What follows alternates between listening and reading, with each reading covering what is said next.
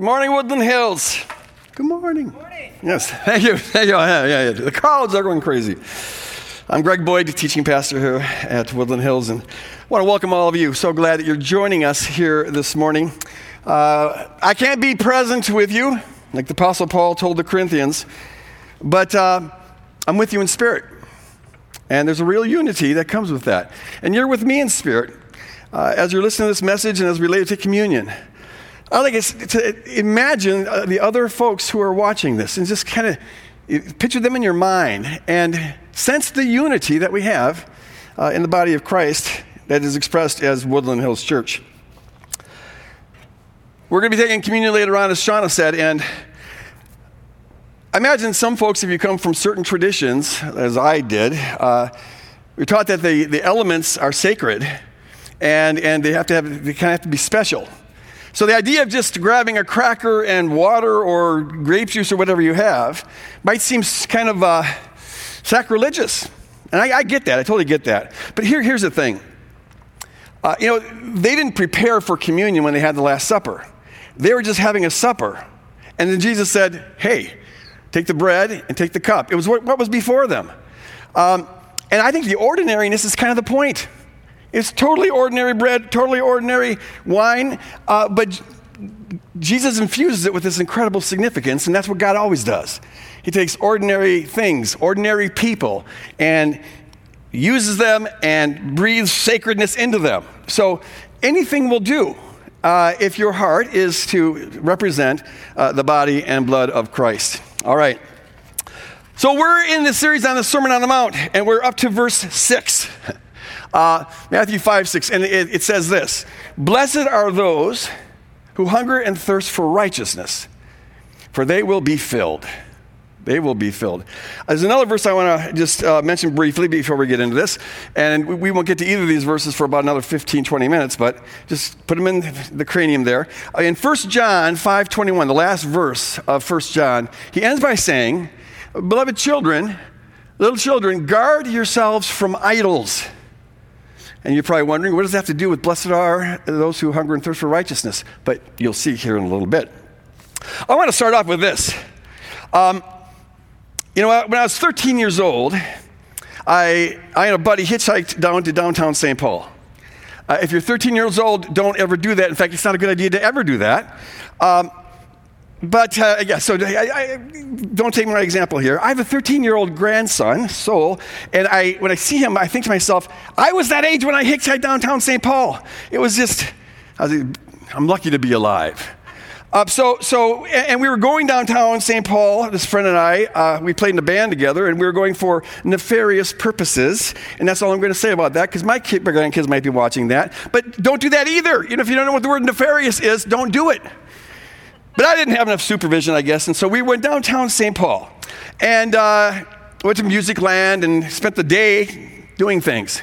By the late afternoon, we were really, really hungry, and we didn't have very much money because we did buy some things. But my friend had heard about this new chain that was coming out, new food chain. This is like 1970, right? And it was the White Castle. It was White Castle. I thought the name was really strange. Why would anyone name it White Castle? And they build them all as White Castles. But he said they sell burgers there back in those days for 10 cents. For a dime, you can get a burger. And so we headed over there, got there. And we found out why they only cost a dime. It's because they're only about the size of a maybe silver dollar, if that. And they have all sorts of holes poked in them. So they're like little wafers. But they put a lot of onions on it. There's not much meat there. And there's a whole lot of grease. But it tastes great.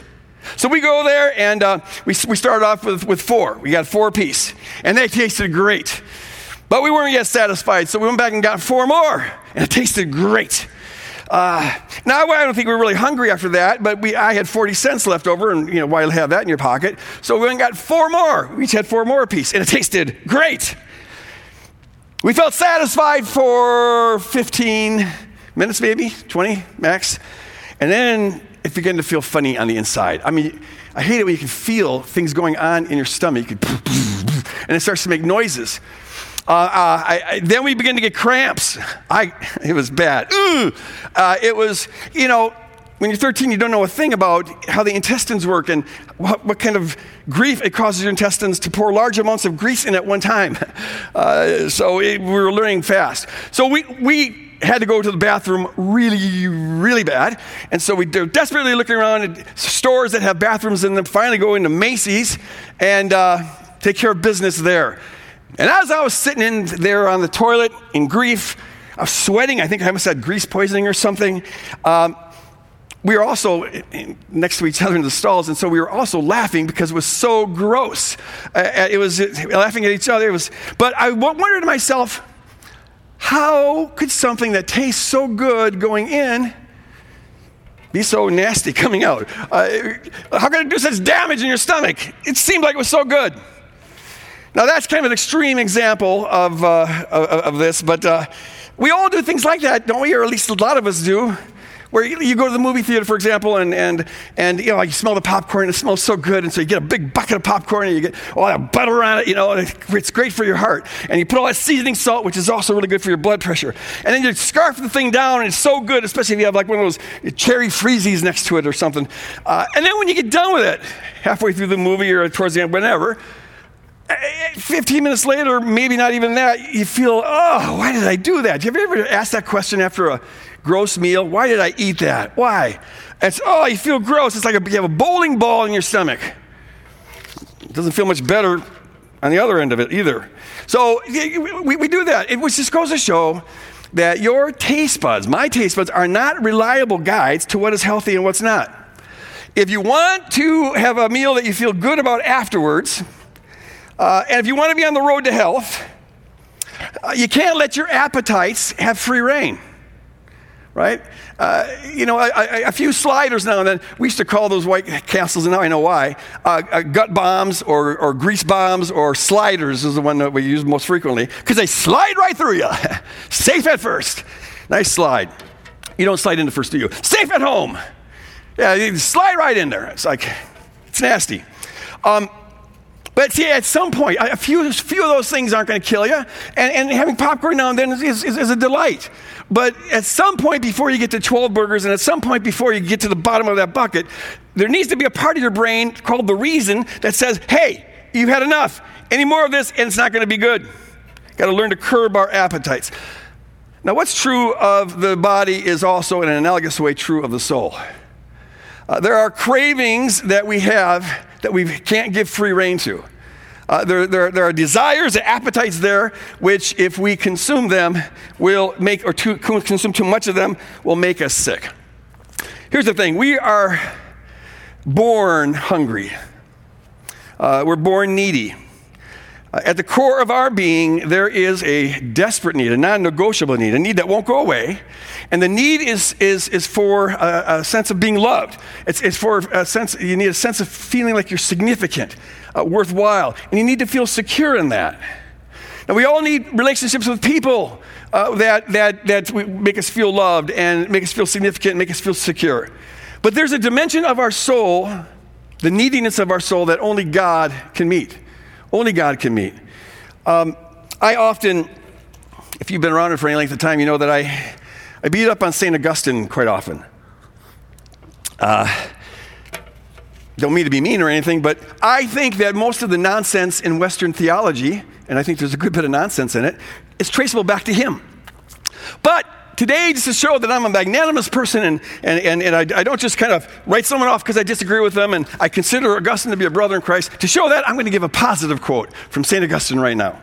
And this isn't the first one. I did it about 18 years ago too, so there you go. So here's what he said. This is from his book, The Confessions. A really interesting book written in the 4th century, or 5th century actually, early 5th. And it's called the first introspective memoir in Western history. It's a very interesting book, though I disagree with a lot of the theology. He says this: "Thou," speaking to God, "thou hast made us for thyself, O Lord, and our heart is restless until it finds rest in thee." Our heart is restless until it finds rest in thee. Brother Augustine, you nailed it. Man, that is so right. We've got a hole in our soul that's restless until we find God, and he brings rest to that soul. Because our soul was created for him. In fact, God created us with this neediness, this vacuum, this restlessness, if you will, precisely to function as a homing device to lead us back to Him. Okay, pointing in that direction. Follow the inner restlessness, the inner unfulfillment, that inner hunger, and it will lead you to God. Absolutely. And see, we're spiritually healthy to the degree that our homing device has led us to our source of life, and that is God, our Creator. We're healthy to the degree that we're letting God meet the deepest needs in our heart. We're spiritually healthy to the degree that we're learning how to feast on God. We're spiritually healthy to the degree that our innermost need for love and significance and security is found in our relationship with God through Jesus Christ. We find fulfillment in that. Now, unfortunately, we're born broken. And we're born in a broken world that is ruled by the cosmic deceiver. And the result of that is that our homing device, which is supposed to bring us true north to our Creator, it gets disoriented, reoriented, misdirected. So the things that we still have that hunger there, but now if it's not pointing at the Creator, it's pointing at something else, and we think we're hungry for that. So you feel this restlessness, this emptiness, this unfulfillment. But instead of finding our life in God, we think to ourselves, gosh, if only I had that, this, or the other thing, I'd feel more fulfilled. If only I had a bigger house and a better car, maybe a boat like my neighbor Joe has. If only I was more compatible with my husband. If only I was the boss of my company. If only I had more money, a bigger bank account, or whatever. Well, then I'd be satisfied. And it never works. We hunger and thirst for those things. We chase after those things, but there's no fulfillment in that. Take Joe Schmo. He's hungry, restless, and he buys into this American idea that you can actually get fulfillment through money and possessions and things like that. So he chases after that. And let's say he's a privileged guy, a lucky guy, got some things going for him, so he makes $1 million. Is he satisfied? Well, for a little bit. But in all likelihood, that restlessness will return. And if he still has his homing device pointed towards money, he goes from the $1 million and will now work just as hard to get $10 million. But that proves unsatisfying as well. So he works just as hard to get $100 million. And he'll be working just as hard to get $1 billion. Why? Because he's trying to scratch an itch in the core of his soul. He's trying to meet this need that only God can meet. But as long as he keeps on thinking that it's out there in the money and the possessions or whatever, he keeps striving for that. I did a little research on workaholic millionaires and billionaires, and there's a lot of them. I found this one article where this guy was saying he's a reporter, but he was invited over to this wealthy CEO of some big company, and he and some friends, and they were to spend a leisurely evening together. In the course of 3 hours in this leisurely evening, he says that this guy wrote 18 emails and took 6 phone calls. And the time that they had actually talking to one another, they always talked about business. In fact, they came up with a new business model for a certain company. At the end of the night, he says to the guy, the CEO says to all of them, hey, thanks for joining me in a relaxing and leisurely evening. And the reporter's thinking, what are you talking about? That was all work. But see, that's all this guy knew. He was chasing after this. It's not about the money. Why do you keep on working like this when you've got more money than you could spend in one lifetime? Well, the answer is it's not about the money. It's not about the possessions. He thinks it is, but it's not. What it's about is this need in the core of his being. And see, the truth is that you can have all the money in the world and you're not going to find permanent satisfaction. You can have all the fame, have all the possessions of the world, experience all the pleasures of the world, the comforts of the world. You can get everything that you think you want, and it's not going to fill you. It's going to leave you in the end empty. What's happened is our homing devices have gotten hijacked, and it brings grief and unfulfillment on us. The biblical word for trying to meet that innermost need that only God can meet, the biblical word for trying to meet that by something else other than God, the word is idolatry. Now, we often think of idols as these statues, that pagans worship and stuff. And that certainly is an idol. It was the most common idol, I suppose, in the ancient world. But an idol is anything that we try to use that's not God to play a God role in our life. Anytime something is scratching the itch that only God's supposed to scratch, that's an idol. and we worship it. Now, you may think to yourself, well, I would never worship something in this created world other than God. Paul talks about this in Romans 1 when he outlines idolatry, and he says they turn from the creator to the creation, and they start to worship things in the creation.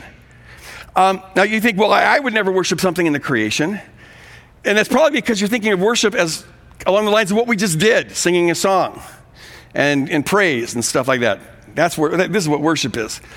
But the truth is that worship is anything that you ascribe ultimate worth to, and anything that you try to derive ultimate worth from. That is functionally your God, and that is what an idol is. And the thing is, anything can become an idol. Any advantage that you might have, anything that makes you stand out a little bit, that can become an idol. Look how pretty you are. Look how handsome you are. I always struggle with that one. Maybe you're good at throwing a football. You're good at dancing or whatever. It's fine to be good at those things. It's fine to be pretty and handsome. It's fine to even feel good about that. But it should never get to the point where that's what makes your life worth living. That's what makes you feel good. That's what makes you feel significant. No, that's supposed to be rooted in God alone. Sometimes people try to make an idol out of the tribe that you belong in, the nation that you belong in. Folks that are desperately hungry and don't have anything else going for them might decide, hey, it's the color of our skin. That's what makes it significant. It's superior to others. That can be an idol. That's your God. But it can also be a God fighting against those folks if you're deriving life from the fact that you're not like them and you're righteous. You see, anything can become an idol if we're trying to feed off of it. And if you get what you're striving for, you might not ever get it, and that's why we live with this anxiety and thinking that we're going to miss the show here if we don't get this. But even if you do get what you're striving for, people notice how pretty you are, how handsome you are, how good you throw a football. You get to the top of the CL, you make the money or whatever. It feels good, it tastes good when you're at top. It's like the sliders, man. They taste good going down. It feels good in that moment. I made it, I'm king of the world. You got what you were striving for. You got your 100 million. You got your car, you got your boat. People recognize and respect you for your intelligence and how good you can sing. Even when you get that, it feels good, but it never, ever lasts. It just doesn't. So it's just for a moment yummy, but in fact, after a while, it leaves you empty again, and then you begin to get spiritually sick. If you keep devouring that idol, thinking that it's going to satisfy you, keep more and more of the idol, then I'll be satisfied. No, it makes you sick. You're devouring the equivalent of spiritual grease bombs. Your soul was never meant to devour idols any more than my 13-year-old stomach was meant to devour a bucket of grease. And it will make you sick. Listen to what it says in Proverbs. Here, the wisdom of God is being portrayed as or depicted as a distinct person. And it's the wisdom of God who is speaking here. And the wisdom of God says, "For whoever finds me finds life and obtains favor from the Lord. But those who miss me injure themselves." Those who don't hit the mark injure themselves. "And all who hate me, the wisdom of God, love death." See, here's the thing. If you find God and therefore find God's wisdom and are getting life from that, well, you're going to be full. You'll find a fullness there. But if we miss that, we bring injury on ourselves. We're making ourselves sick. We're doing something unnatural. Our homing device is pointing in the wrong direction. And if we become resolved in that to the point where we're no longer even interested in ever finding the true source, if we come to despise that true source, well, the wisdom of God says that you love death. Now, here's why. God's the source of life. God's the source of life. And we find fullness in him. But to turn away from that is by definition death. It brings death. The first symptom of that is that you start to get sick. But if you get locked in the other direction, well, it ultimately brings death. It's not that God's going to come down and punish you because you turned your homing device in the wrong direction. He's not going to come down and kill you because God's not a killer. But rather, the very act of turning away from God is an act of stepping toward death by definition. The judgment of God isn't that he comes down and kills you. He doesn't have to do that. The judgment of God is when God has to let you go. You also find this in Romans 1. God, in his mercy, hangs on to us to say, don't go down that road, don't go around that road, tries to keep us in check, pulling us back. His mercy gives us time for repentance, the Bible says. But if we become obstinate in rejecting that, there comes a point, as you read in Romans 1, where God has to let you go. That's the judgment of God. Throughout the Bible, you find that the punishment for sin is built into the sin itself. Sin is inevitably, sooner or later, self-punishing. It's a little bit like this. If you go and eat 12 White Castle burgers in one sitting, God doesn't have to come down and make your stomach upset and make you sick. No, the sliders do all the work for him. It's built into the nature of grease that if you consume large amounts of it, it will make you sick. Well, that's how it is with all sin. So if you're not getting your life from Christ, but you're trying to get it from this, that, or the other thing, all of them idols, well, you're in the process of making yourself sick. And if you continue down that road and get obstinate with it and ultimately end up hating God and go into eternity in that direction, well, the result is death. You forfeit the invitation to eternal life. And that is my understanding of what hell ultimately is. Okay, so with that background, let's now consider the meaning of Matthew 5:6. Blessed are those who are righteous, for they will be filled. Blessed are those who hunger and thirst for righteousness, for they will be filled. When we hear the word righteous, most of us Western people, we think in moral categories. Oh, that person's righteous. Now, they use it in all sorts of different words like right. I don't know what it means today, but the ordinary meaning of it in the West was a moral thing. Man, you're righteous, you're just, you're holy. The biblical concept of righteousness encompasses moral righteousness, but goes way beyond that. As with so many things in the Bible, righteousness is a covenantal concept. And you're covenantally righteous if you are keeping covenant with another. In terms of the covenant, you're righteous if you're rightly related to your covenant partner or partners. So ultimately, at the core of this concept of righteousness is right relatedness. So biblically speaking, you're righteous to the degree that you have a right relationship with God, a right relationship to yourself, a right relationship with others, and a right relationship to the earth and the animal kingdom. All that's involved in the concept of righteousness. You're righteous if you're submitted to God and are getting your core need for life, for your worth and significance. You're getting that from Him. And when you're getting that from Him, it empowers you to now begin to have a right relationship with yourself, with others, and with the earth and the animal kingdom. It's all right there. That relationship, that righteousness, being rightly related to God, yourself, others, and the earth and the animal kingdom, that is just what the kingdom of God looks like.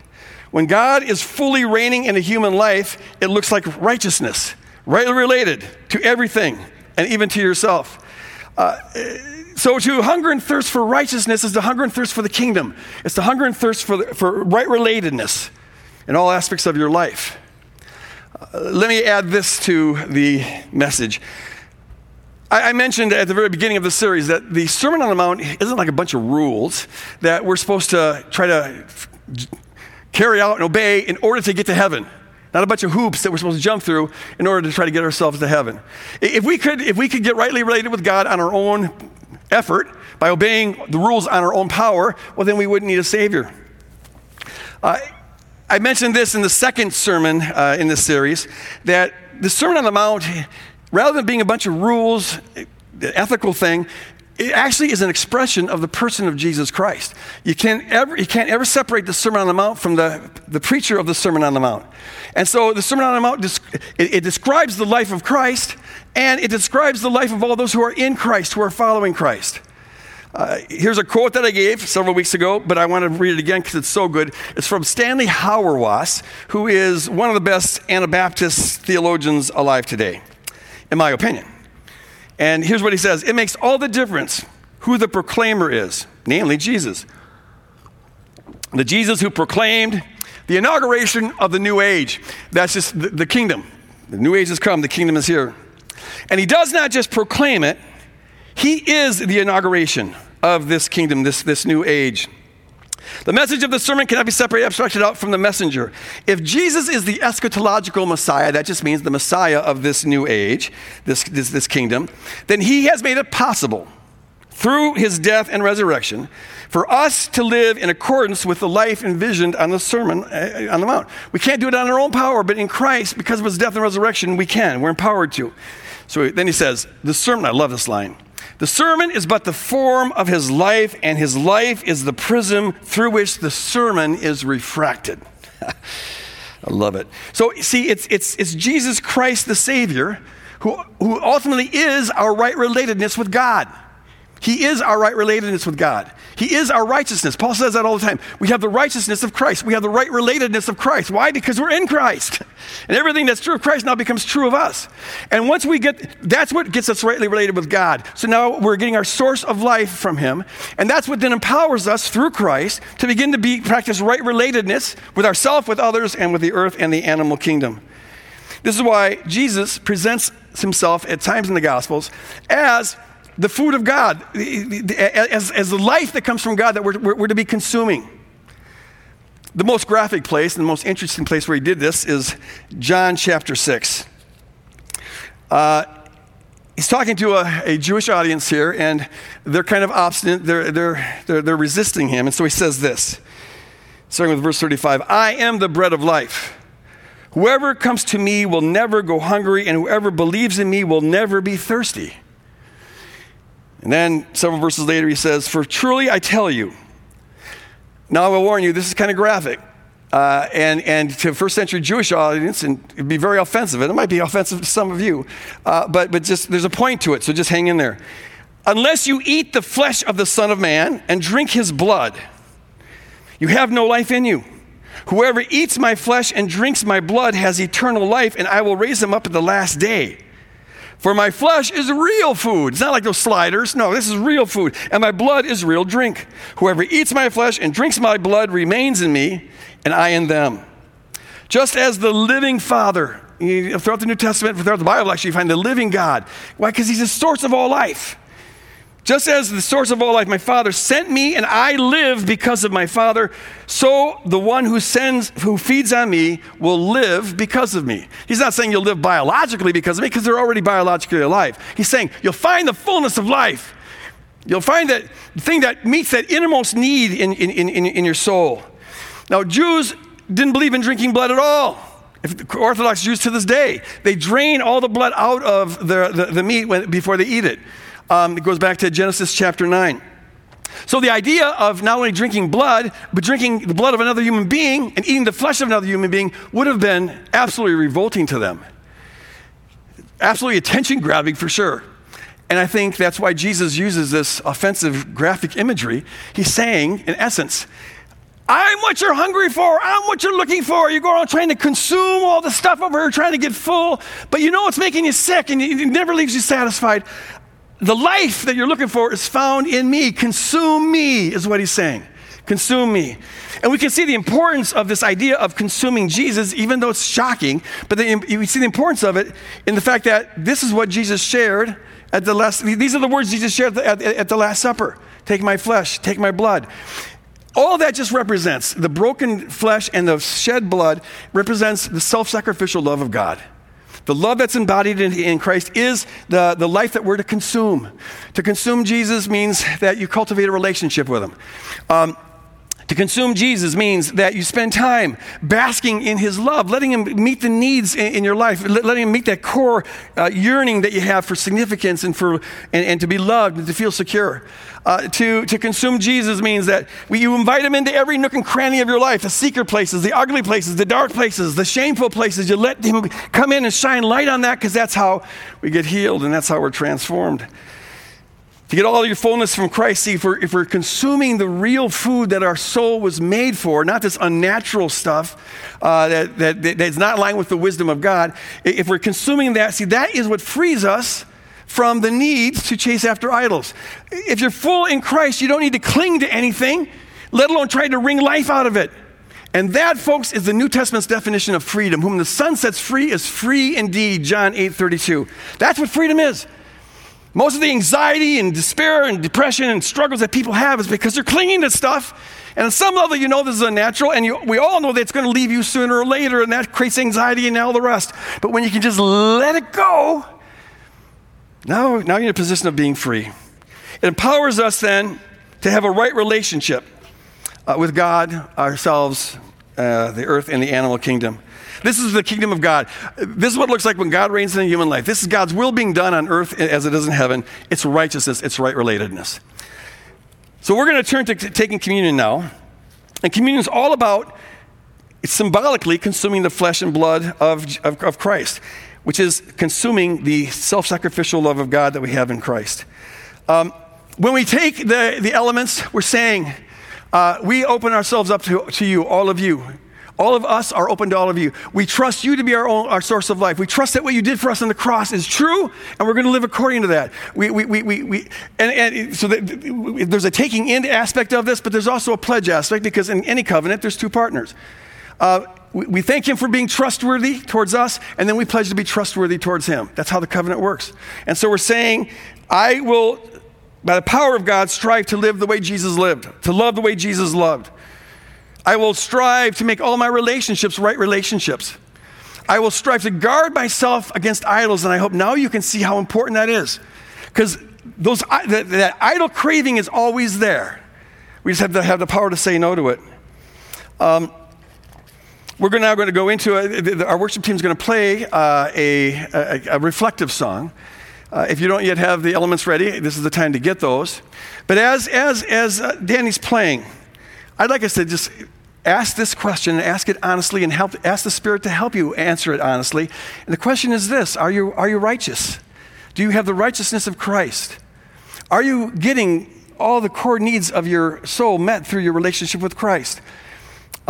Is there anything in your relationships with others and with the world that would fall under the category of idolatry, where it's okay to feel good about stuff, but you don't use it to be the core of your life, to get all your significance from that? And then the ultimate question is this: when the Spirit reveals to you that, in fact, you have an idol, you're sucking too much life off of this idol, whatever that may be, the question is, are you willing to surrender it? Will you bring it to the altar? Will you let it go?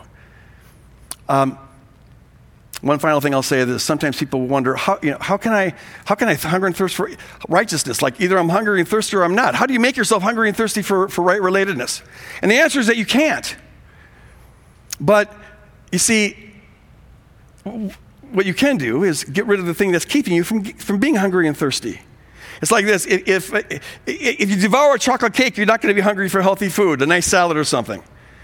Devouring the wrong food keeps you from being hungry for the right food. So also, if you're consuming idols, well, that dulls your appetite for the real food. Guard against idols, surrender the idols, and the hunger will rise naturally. You were born with that hunger. It's always been there, and it's only satisfied in Jesus Christ. Think about that as we now reflect and prepare our hearts for communion.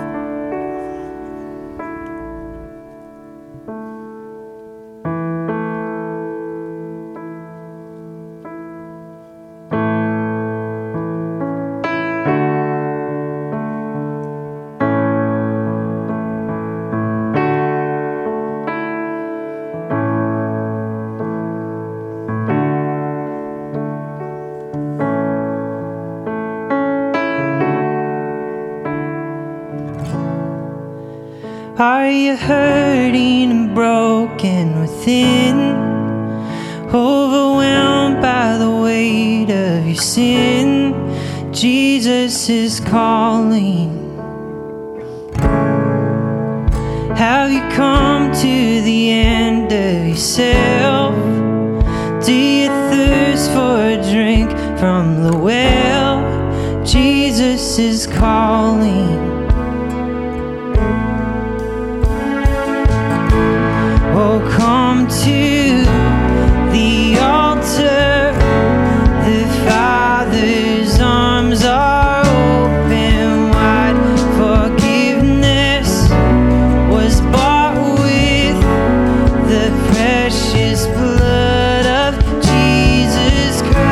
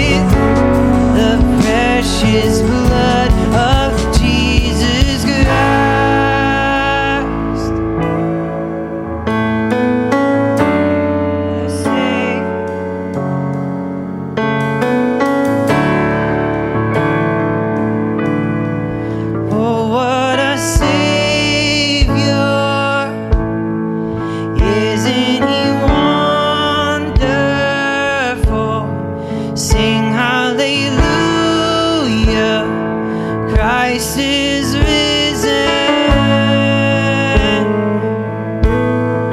Bow down before him, for he is Lord of all. Sing hallelujah,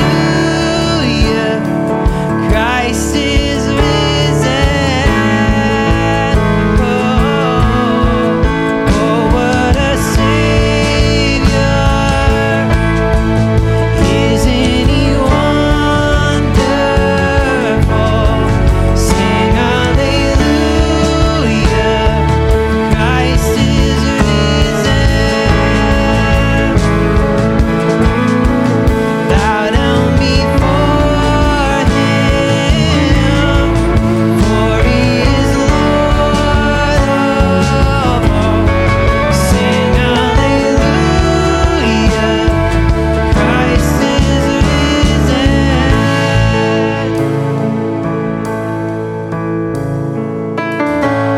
Oh, come to the altar. The Father's arms are open wide. Forgiveness was bought with the precious blood of Jesus Christ. Oh, come to the altar. The Father's arms are open wide. Forgiveness was bought with the precious blood of Jesus Christ.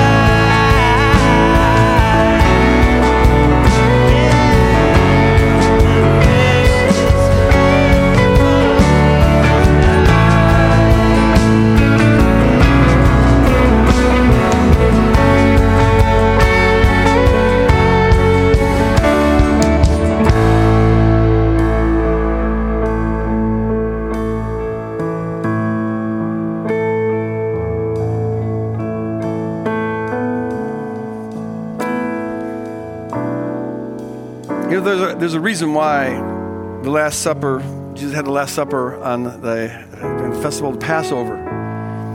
Because the whole covenant that we're in is all about getting out of bondage, getting free, and heading towards the promised land. The kingdom is about coming out from the bondage of our false gods. It all comes down to this: turning from false gods to the one true God to find true life. And God was willing to pay whatever price was necessary to have that happen. And so, the night in which Jesus was betrayed, he took the bread. It was common, ordinary bread. It was just set before them. This is what they were going to eat, or at least some of what they were going to eat. And he took it and he broke it. And he said, I've done this a million times, and it still gets to me. This is my body, which is going to be broken for you. So whenever you come together and eat, do it in memory of me. Remember to consume me.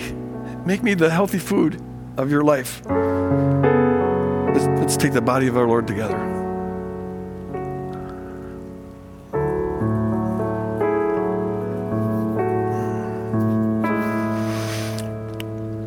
Lord, we invite you into every nook and cranny of our life.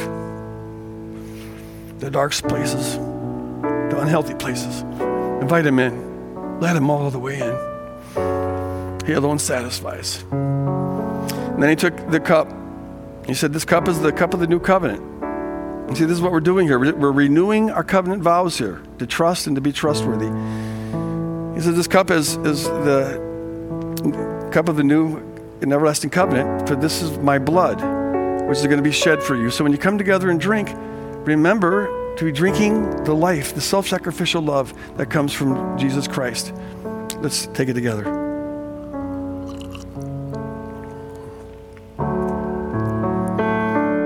Amen. Amen. Father, we thank you for caring for us in our bondage. We thank you, God, for your love, which does not diminish when we turn away from you and chase after false gods.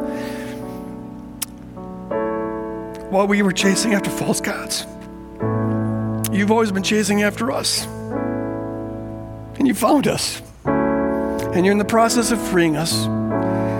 So, Lord, I pray that we could learn together how we can be getting life from you and only from you. And then in your wisdom, teach us how to be rightly related, how to properly think about ourselves, others, the earth and the animal kingdom, how to properly treat ourselves, others, the earth and the animal kingdom.